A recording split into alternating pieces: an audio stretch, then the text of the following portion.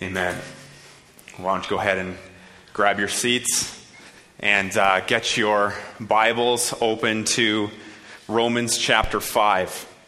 Romans chapter 5. We're getting into the third message of our 5-part gospel series here this morning. And if you're thinking right now, hey, it kind of seems like we've been in Romans quite a bit lately, if you've been thinking that, you would be absolutely correct. Okay, Romans has long been considered by many pastors and theologians to be the most important book ever written. Most important book ever written. Okay, I heard of a well-known pastor once who took 8 years to teach the book of Romans to his church. 8 years. Okay, the book of Romans unpacks the gospel in more detail and more precision than any other book in the Bible. Okay, it's nothing short of a masterpiece. And so that's why we would look at it for this series on what the gospel is all about. Okay, that's why we go to the book of Romans. And you remember 3 weeks ago, Pastor Todd started out in Romans chapter 1, kind of laying the foundation of what the gospel is. And our first word, of course, and that our salvation begins with Almighty Creator God. All right, this God who made everything, okay, and created everyone to long for a soul-satisfying relationship with Him. Okay, but last week we saw, of course, through Romans 3:23, that there's a problem to that equation. Right? There's a big-time problem. No one automatically has a relationship with God. Right? Every once in a while, I'll hear someone's testimony, and they'll say something like, well, you know, I kind of just always knew God. You know, I always grew up knowing the Lord. No, you didn't. Okay, because your sin, our sin, it wrecked all of that. And so sin was the second word that we looked at last Sunday. Okay, our sin acts as a barrier that needs to be torn down. It needs to be torn down if we ever want to have any hope of a restored relationship with our Creator. Okay, but here's the thing. Okay, we can't fix it. Okay, we're powerless to do anything about it whatsoever. Only God can. And so, by the way, good job last week for pressing through. Right, pressing through the hard word that we had to talk through on sin. And if you want to just turn to your neighbor right now and just give him a high five. I'm not kidding. High five. Nice and up top there. Good job. We made it through a lot of the hard part. High five's got to come back to church, right? Yeah. I don't know if they were ever here, but let's bring them back. All right, so this morning we're going to be tackling our third word. Okay, our third word is substitution. And simply put, this is the idea that God provided a solution to our problem. Okay, He sent His Son, Jesus Christ, to die and to take our punishment on Himself. He took our punishment on Himself, and John Stott wrote this once, I love this, though the sins were ours, the death was His. Profound, right? That's exactly what substitution is all about. So if last week was kind of like the bad news part of the gospel and sin, this week is definitely getting to the good news part, right? Phew. Right, we're getting to the good stuff here. Jesus is our rescuer, right? He is the hero of the story. He's the protagonist. Okay, but let me just say this before we get too high in the sky here. Just because substitution is considered good news, it doesn't mean that any of this is necessarily going to be easy. Okay, in fact, many people, because of pride in their lives, will still decide that substitution is just more bad news. So you're saying that in order to get right with God, I need Jesus in my life? No thanks. Pass. You know, I'm going to go it alone, thank you very much. Don't need that guy. Right? That's what we can get like in our pride. In fact, our pride, let's be clear about this, our pride can make any one of these 5 words that we're going through here in this series, any one of these 5 words, bad news. It can seem like bad news. Now, before all the believers in the room here start to think this is simply the typical response of an unsaved person, it's not. Okay, every day, Christians are confronted with choices like whether or not to rely on Christ's substitution or not. You know, am I really going to trust that Jesus paid it all? Right? We sang a lot about that kind of thing already this morning. Am I going to trust in that it's done, that substitution was enough, it's complete? Or am I just going to kind of pretend like I live by that truth, that I believe in that? Okay, but practically speaking, maybe go about my day just sort of acting as though I believe it, kind of leaning on my good behavior or on my performance to God, trying to show God how good I am. Hey, God, look at me. Look what I'm doing for you. Show me approval. Love me. Okay, am I trying to earn a salvation that's already been earned for me?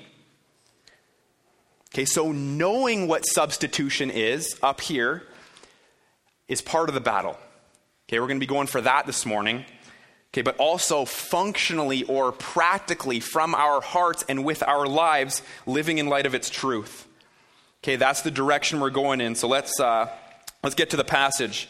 Okay, Romans chapter 5, starting in verse 6, we're going to be reading down to verse 11. It says, "For while we were still weak, at the right time Christ died for the ungodly. For one will scarcely die for a righteous person, though perhaps for a good person one would dare even to die. But God shows his love for us, that while we were still sinners, Christ died for us. Since, therefore, we have now been justified by his blood, much more shall we be saved by him from the wrath of God. For if while we were enemies and we were reconciled to God by the death of his Son, much more, now that we are reconciled, shall we be saved by his life. More than that, we also rejoice in God through our Lord Jesus Christ, through whom we have now received reconciliation." Let's pray. God, it's an honor to be able to be here before you and to worship you in such great spirit and truth like just happened. Lord, it's also a blessing to be able to crack open our Bibles and to dive into such a phenomenal book like Romans and unpack exactly your plan of salvation for us. And so, God, this morning as we get into this, Lord, would you make it real clear the things that we need to know, we need to take away here today. Lord, I pray again, as we've been praying, and we will continue to pray for anyone in here who does not yet know Jesus Christ, that today they would put their faith in him, that they would recognize that Jesus stood in the gap. You bore our shame, bore our sin in your body, took the punishment for us. God, speak to us here this morning. Fall on us, fall in this place in power, Lord. Show us your glory. We're going to continue to pray these things, Lord. Do what only you can do here in your church. That's change lives. Do it here this morning, Lord. We pray these things in Jesus' name.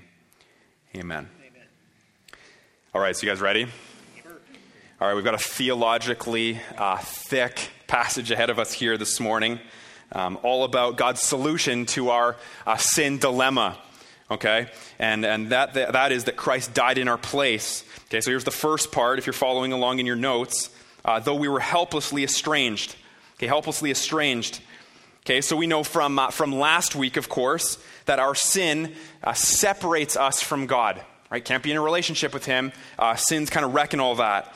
Well, verse 6, okay, in Romans chapter 5, it kind of further fleshes out this idea. All right, it tells us a little more about what this separation means, and it's kind of like a refresher a little bit for us on what our sin really does to us and means for us. Okay, so let's take a look at verse 6 again. Okay, it says, "For while we were still weak, at the right time, Christ died for the ungodly." Okay, so he's making it clear here. Paul, the Apostle Paul, who wrote the book of Romans, he's making it real clear here that our sin makes us weak. Right? It says the word weak there. It also uses the word ungodly. Those would be really good words to kind of highlight there in your Bible. That word weak, it can also mean helpless or powerless. Okay, depending on the translation that you have in front of you, it might use those words. Okay, so our sin has rendered us completely unable to fix ourselves. And so I want you to picture a turtle for a second. Okay, you got that in your mind? Okay, a turtle flipped over on its back and flailing desperately, trying so hard to right its position and flip back over. Okay, you got that in your mind? Okay, well, that's basically what our sin does. Okay, our sin makes us completely unable to right our position back to being on good terms with the Lord. Okay, that word ungodly there means that we are thoroughly unlike God because of sin. Okay, so God is holy and we're not. Okay, our sin has thoroughly, totally corrupted our nature. And if you were to read down kind of through this passage, just look at it real quickly. Verse 8, Paul uses the word sinners. Okay, and in verse 10, if you keep going, he says that our sin has made us enemies of God. Okay, those would also be two good words for you to circle. Okay, that word enemies there is a really important word to note because it kind of peels back another layer of what our sin does. Okay, we're not just like these helpless people who simply made a mistake. Like, oh, fiddlesticks, wish I hadn't done that. Like we spilled some milk or something. Okay, it's a lot more serious than that. Okay, we're not just these clumsy victims. Okay, our sin has put us at odds with our Maker. Okay, we're helpless to do anything, and at the same time, we're estranged from the Lord.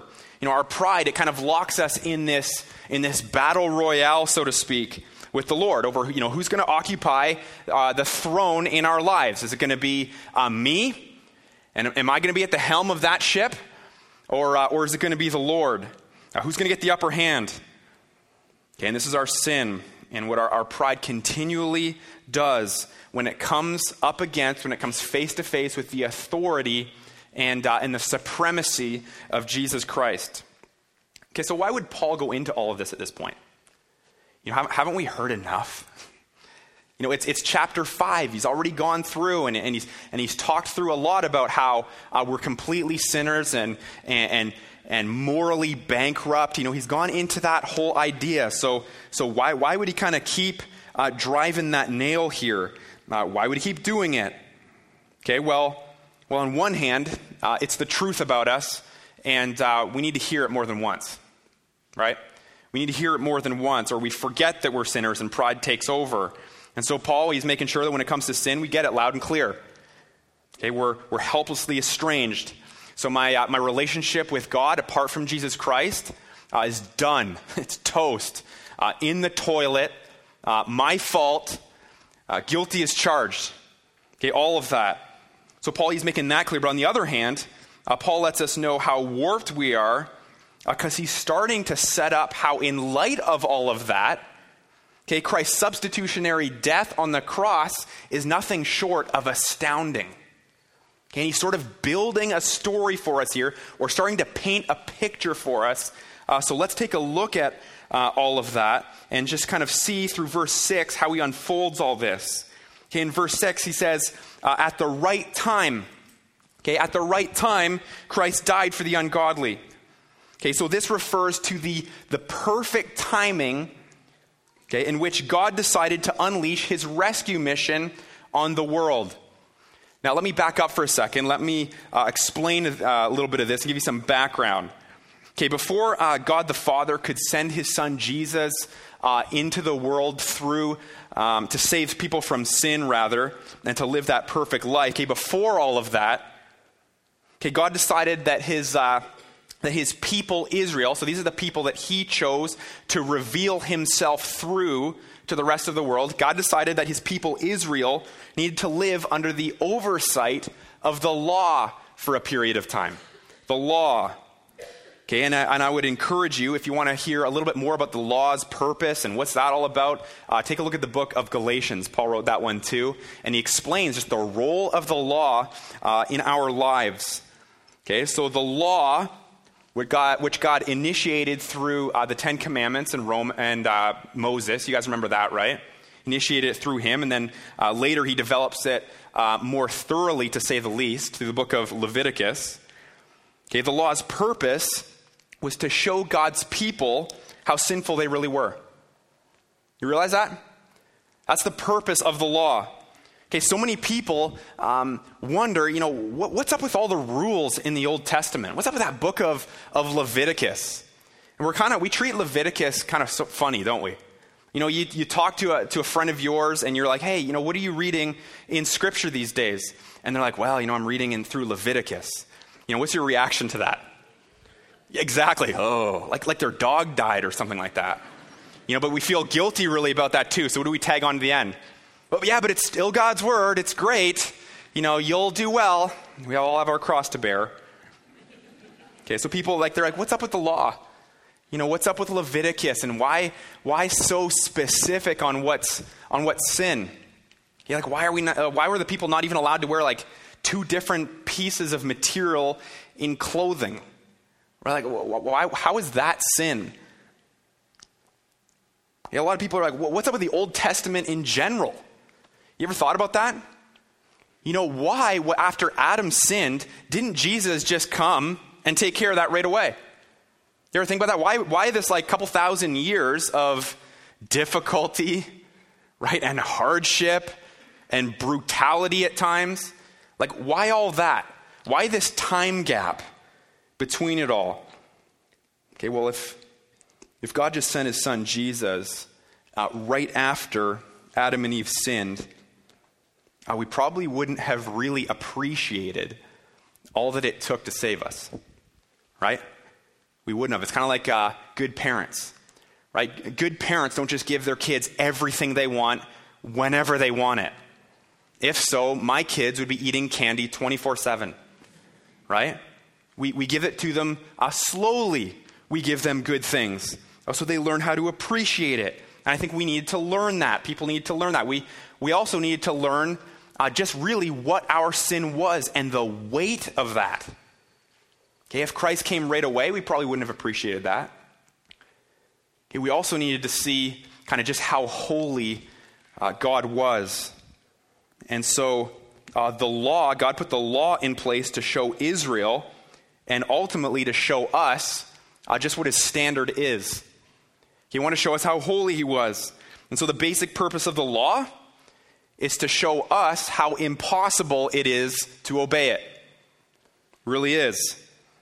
Okay, so the world, it had to live under the rule or under the government, if you will, of the law for a period of time, till God saw fit in his sovereignty, to send Christ at the right time, it says, as the only one who could satisfy the law's demands on our behalf. It happened in the perfect timing, according to God the Father. Now, if you want to apply this to yourself personally, Christ saved you from your sins, brought you into a relationship with him at the right time, or exactly when you were ready. When the law had accomplished its purpose in your life. When you saw just how clearly you needed him. When you saw how much sin there was in your life and how you couldn't get rid of all of that. When you were done making excuses. When you realized your desperation. When you were ready to receive and appreciate this gift of salvation. That's when God saved you at the right time. And so that's really why it's just so important that we see our sin for what it is. And that we understand all that. And until you and we get to that place, we're never really going to think that we need Jesus to save us from anything. Right? We unpacked a lot of that last week. Okay, so again, helplessly estranged. That's what our sin makes us. Okay, and if this is what we are in sin, then why would Christ die for us? Why would he do it? Well, that's the second thing.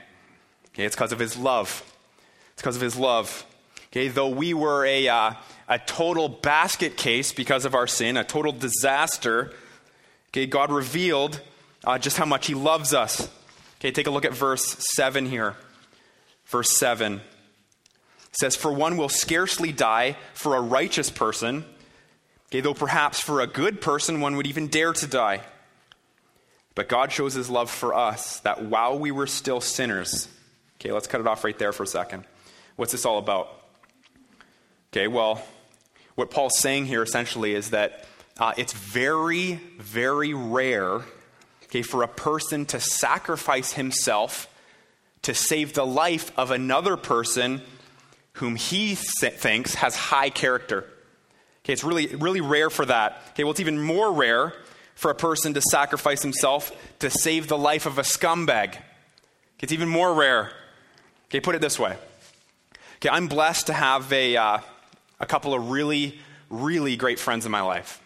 Okay, a small handful of guys that I could go to with just about anything and admit all my junk and not going to be judged and all of that. Okay, great guys, and I love them dearly.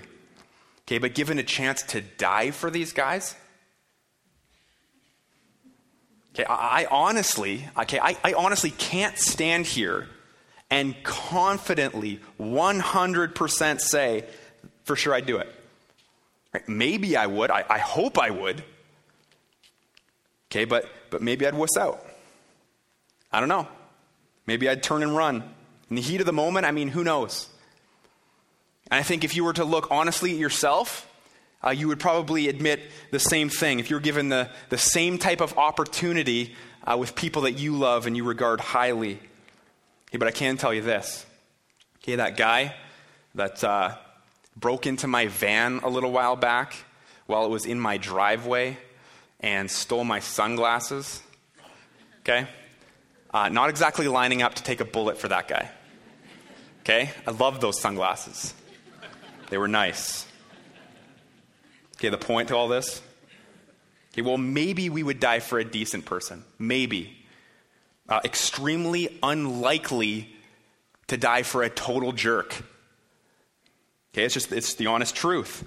Okay, but Christ, okay, Jesus, he loved us enough to die for us when we were well beyond the point of being total jerks to him. Right? The scripture here says enemies, spitting all kinds of evil in his direction. Okay, that's the love of our God. And I enjoy this. John MacArthur writes, God was so inclined to love us when we were enemies, and that is our security and assurance. Saved, we can never be as wretched as we were before salvation, and he loved us totally then.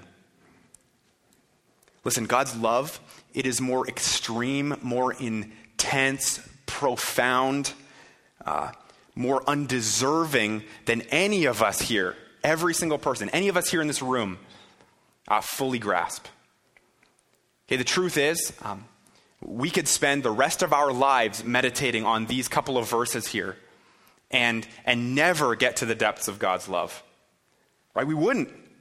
We would never be able to completely grasp it. And that right there is pretty good insight into how awesome the gospel really is.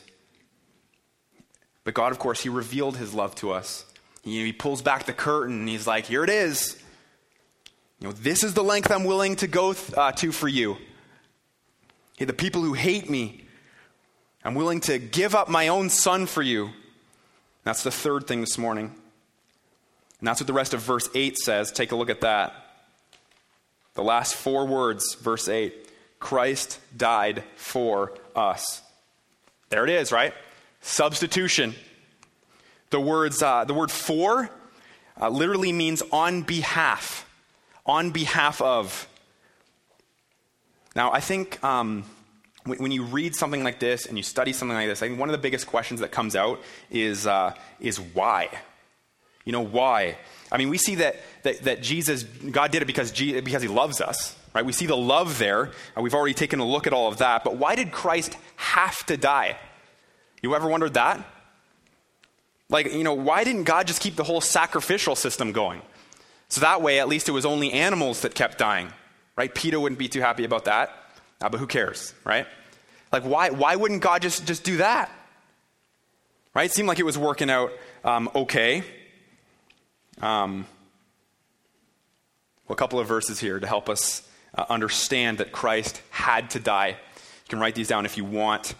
Okay, the first one, Matthew 26:39. Matthew 26:39. You remember Jesus, he was in the garden. This is right before the passion, right before he was going to be led away to the cross. He's with his disciples, and he's telling them to stay awake and pray. And he is praying to his Father. And this is what he says. Father, if it is possible, let this cup pass from me. Nevertheless, not as I will, but as you will. All right, so the fact that Jesus always prayed according to the will of his Father, and the fact that he did go to the cross leads us to believe that it was not possible for him to avoid death. Right? It wasn't According to God, Jesus had to die. How about Luke 24:26? Luke 24:26. Okay, and this is before the disciples had seen the risen Christ. He had already rose from the grave, and the disciples, they were walking along the road together. You remember this? And they were chatting, and Jesus was actually in the middle of their group, but they were kept from recognizing him, and they were really sad, right? They were kind of mourning his death. They didn't realize that he was alive. And he says to them, kind of in the middle of their conversation, he says, was it not necessary, see that word necessary, was it not necessary that the Christ should suffer these things? Okay, and then he explains to them how the Old Testament prophets predicted that a Messiah would come and die. Okay, but again, back to animals. Why not them? Why didn't we stick with that game plan? Maybe the sacrificial system should have remained. Well, Hebrews 10 verse 4 puts a stop to that kind of thinking. It says, it is impossible for the blood of bulls and goats to take away sins. It's impossible. Okay, so animals taking away the sins of people was never the intention, ever. Okay, animal sacrifice served as a very real reminder to Israel that sin equals death. Okay, they were a symbol. They were foreshadowing Christ, the Lamb of God, who would come and take away past, present, and future sins forever. Okay, that's what Hebrews 10:4 says. Here's what Hebrews 2:17 says. It says, therefore he had to be made like his brothers in every respect, so that he might become a merciful and faithful high priest in the service of God, to make propitiation for the sins of the people. Okay, so he had to come. He had to come and live a sinless life, but die a sinner's death so that he could satisfy God's justice. Okay, so no one could satisfy what God's justice demanded other than Jesus Christ. Okay, he was the only one. Okay, the only one who was worthy of taking our place. It had to be done. Now, let's remember, though, that God didn't have to save us if he didn't want to. Right? We don't deserve it. We've talked a lot about that. But he didn't have to save us. We could have been like the angels, right? The angels sinned and done. Done for them, right? Out, gone, cast out. We could have been like that. No salvation plan. But again, because God saw fit to love us and he wanted to save us, his death was necessary for salvation. Had to happen. Christ for us was the only way, kind of like a one-way street. Right? Got to go that way.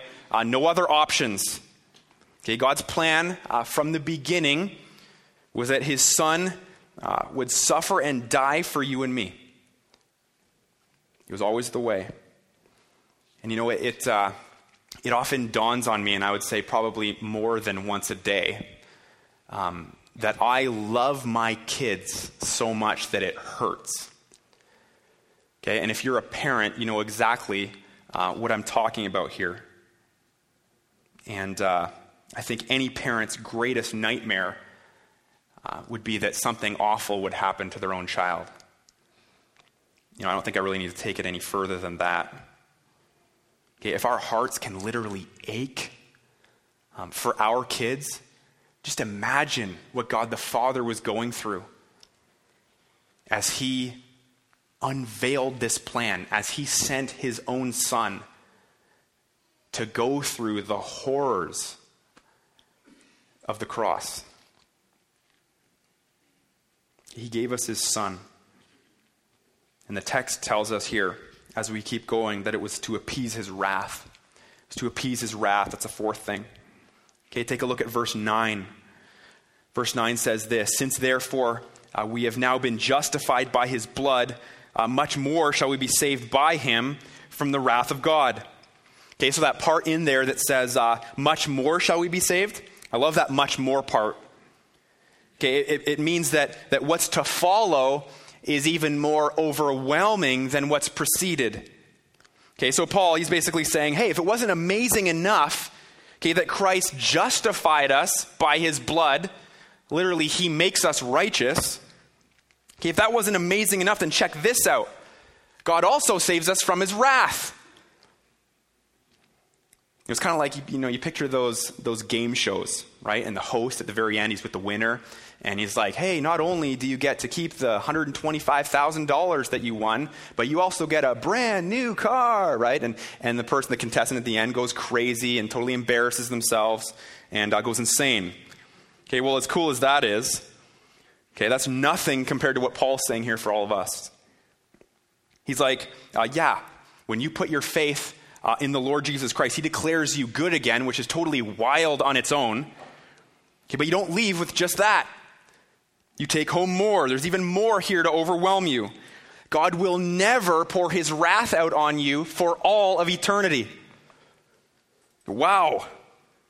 I mean, do you guys get that? God's wrath is satisfied now. He has poured it out on Jesus Christ. The penalty's been paid. You're never going to be on the wrong end of that stick. Christ owned the punishment for you. Now, we talked last week about God's wrath, of course, right? It is God's holy and righteous hatred towards sin. And the Bible talks a lot about the idea how when we get saved, God adopts us, right? He opens his arms and welcomes us into the family, all right? And it says that Jesus delivers us from the wrath to come in 1 Thessalonians 1 verse 10. Okay, so for those who trust Christ, we're never going to be judged again for our sin because Christ was judged instead of us. And I like what Wayne Grudem says about it. He says, in the same way in which Adam's sins were imputed to us, imputed means transferred, right? So we inherit this sinful nature. So God imputed or transferred our sins to Christ. That is, he thought of them as belonging to Christ. This does not mean that God thought that Christ had himself committed the sins or that Christ himself actually had a sinful nature, but rather that the guilt of our sins was thought of by God as belonging to Christ rather than us. Pretty amazing truth, right? No more wrath.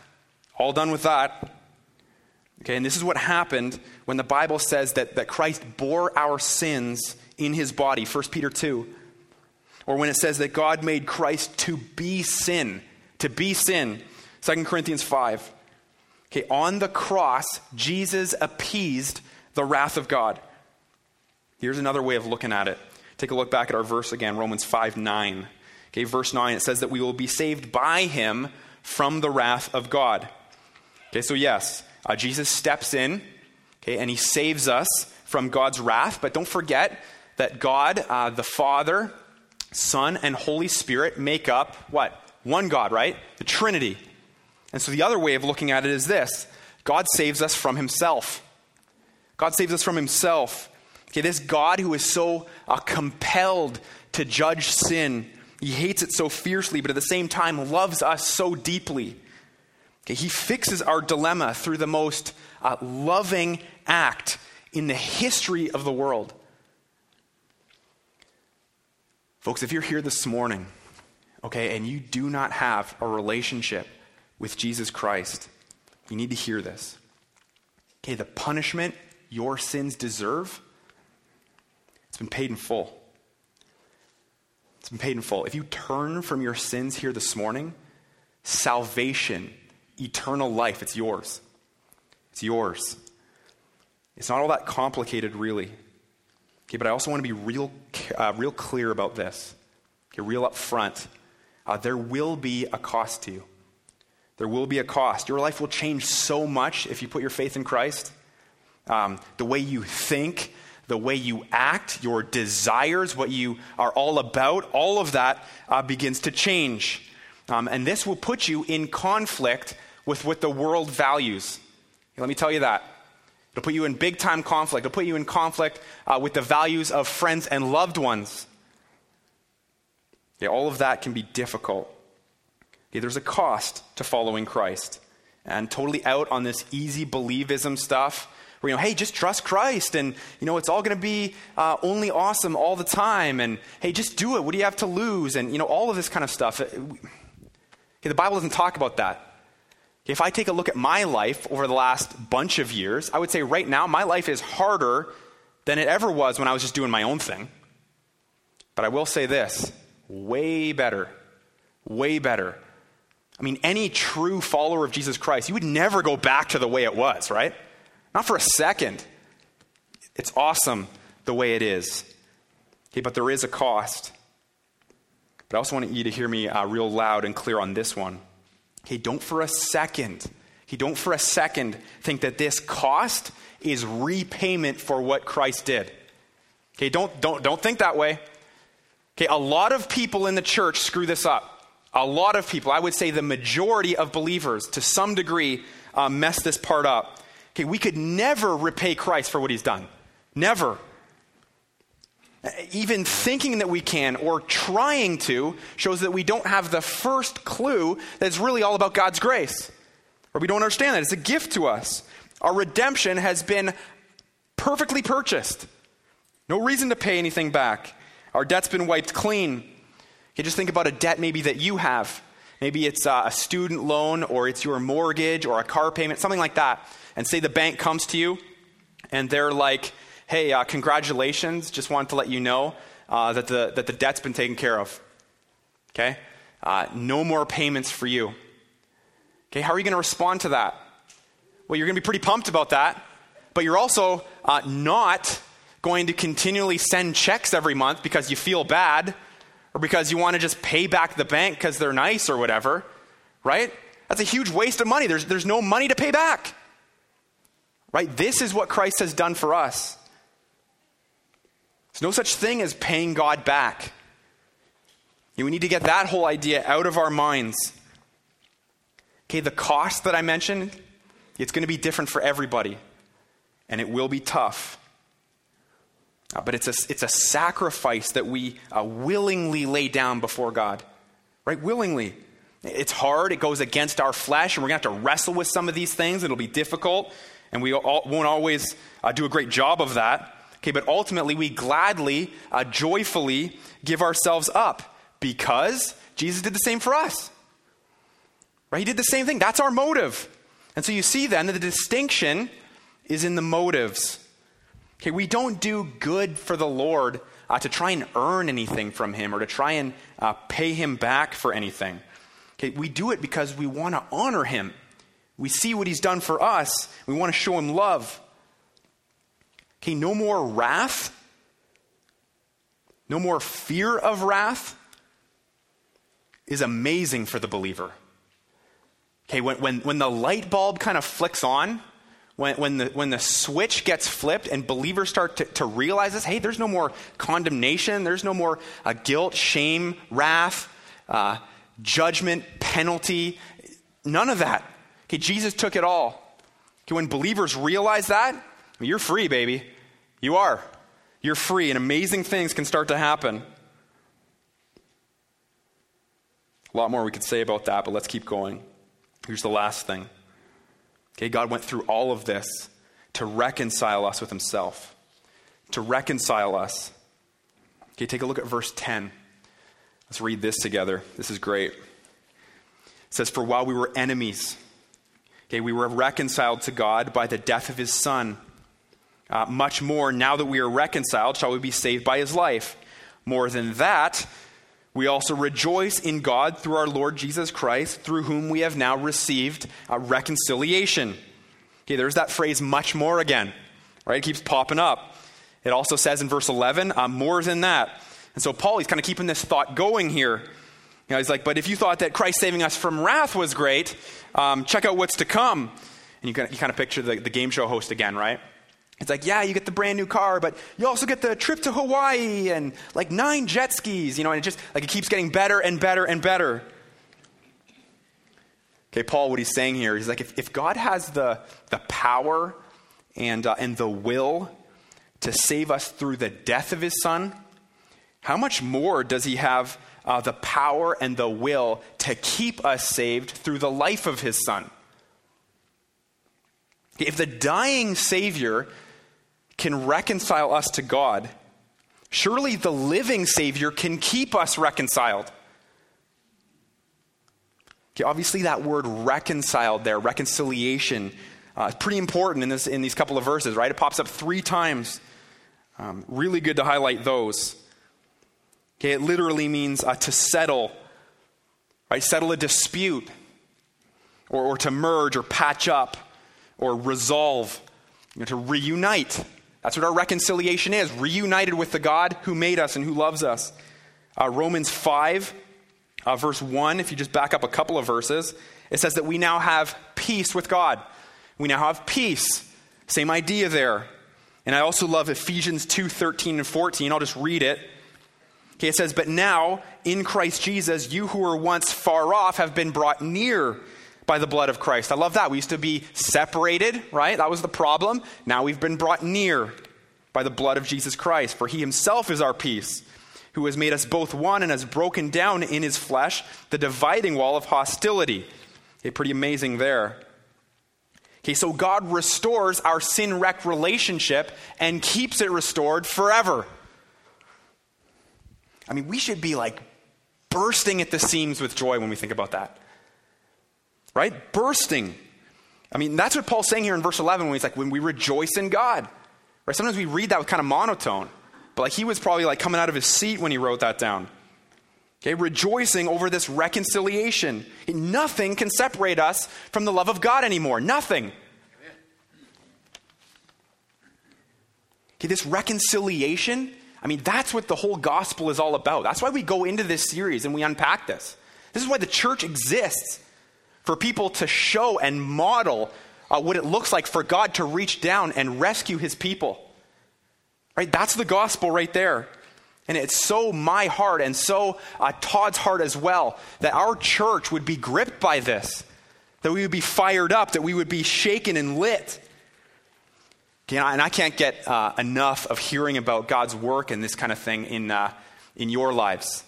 And just this past Friday, actually, I got to hang out with a guy named Dan. And he was the guy I mentioned last week who got saved a week ago Thursday. It's like 10 days ago or so. And let me just tell you this. Joy all over the guy's face. Right? Joy all over his face. And I kind of said like I did to you guys at the beginning, like, hey, good work making it through the sin message last week and plugging through. And he was like, whatever, man. I loved it. He's like, I just want more. I can't get enough. And then word for word, he's like, I wish every day was Sunday. Right? Amazing. Right? I mean, that fires up everybody when people's eyes are opened and God totally takes somebody from dead to alive in Christ. Right? That's reconciliation right there. Okay, but you know what else fires me up just as much? And sometimes it doesn't quite get as publicized, and maybe we don't quite make as big a deal of it as we do when unbelievers get saved. Okay, but one of the things that fires me up just as much as that, okay, is when lifelong followers of Jesus Christ start to grasp the gospel in deeper ways. Right? I love that. Just a couple of weeks ago, actually, Todd got an email from a woman in our church. And she was writing to him just kind of about this series and just sharing what the gospel has done in her life. And he passed it on to me. And I thought I would just read some of her email here. I love this. Okay, she says, growing up, my parents, pastors, and friends all taught me. I read the Bible and other Christian books, and it could explain the gospel fairly easily. I've had the privilege of leading people to Christ even. Okay, but only very recently, since coming to Harvest, and also through reading a simple book, The Transforming Power of the Gospel. Okay, that book's by Jerry Bridges. Only since reading this book has God opened my eyes and given me a heart understanding. Okay, I love that. Right, no more just head knowledge, a heart understanding of the gospel, and specifically imputed righteousness. So let me jump in here for a second. Okay, earlier I mentioned this idea that our sin can be imputed or transferred over to Jesus Christ when we get saved, right? That's what happens. Well, imputed righteousness is just the other side of that same coin. Okay, so when we get saved, our sin gets transferred to him. He took the punishment for that, but all of his righteousness, all his perfection, all of his goodness gets transferred to us now. Okay, pretty amazing thing. That's what imputed righteousness is. And what theologians would call the great exchange. My sin for his goodness. Let's keep going. This is what she says. She says, this has been life-altering. Okay, before understanding this, I lived with constant feelings of great disapproval from God. The more I came to know God, the more I became aware of my sin and greater the condemnation. It was miserable. Sometimes I would swing to self-righteousness, but always the focus was on my performance and myself and was pride-based. But now God has shown me the amazing truth of 2 Corinthians 5:21. For our sake, he has made him to be sin who knew no sin, so that in him we might become the righteousness of God.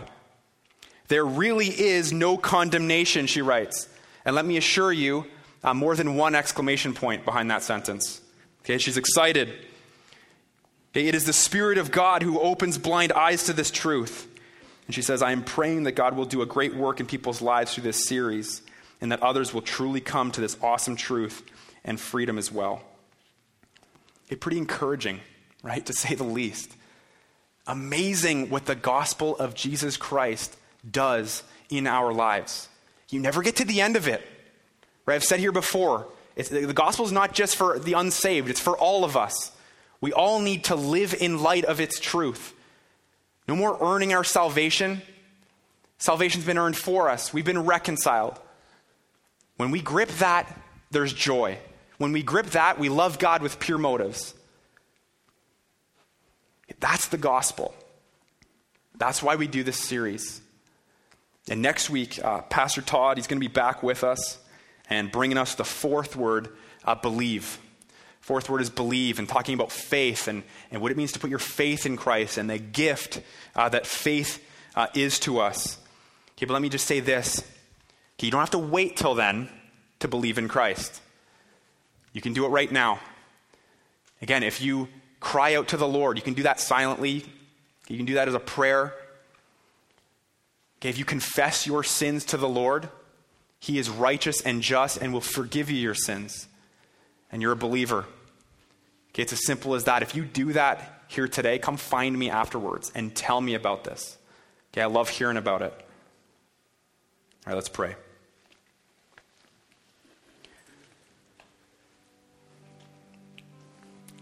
God, reconciliation is arguably the best news in the world. It's not even arguable. It flat out is. And God, we praise you. We rejoice in this salvation. God, I pray that we wouldn't leave here emotionally dead from this, but that we would leave fired up, excited. Lord, I pray that this church would learn how to apply the gospel to their own lives, that they would take it out into the world, that more people in this community would get saved. They would come to know you, Lord, that they would come to experience the fact that you have paid the price for them. God, you are awesome.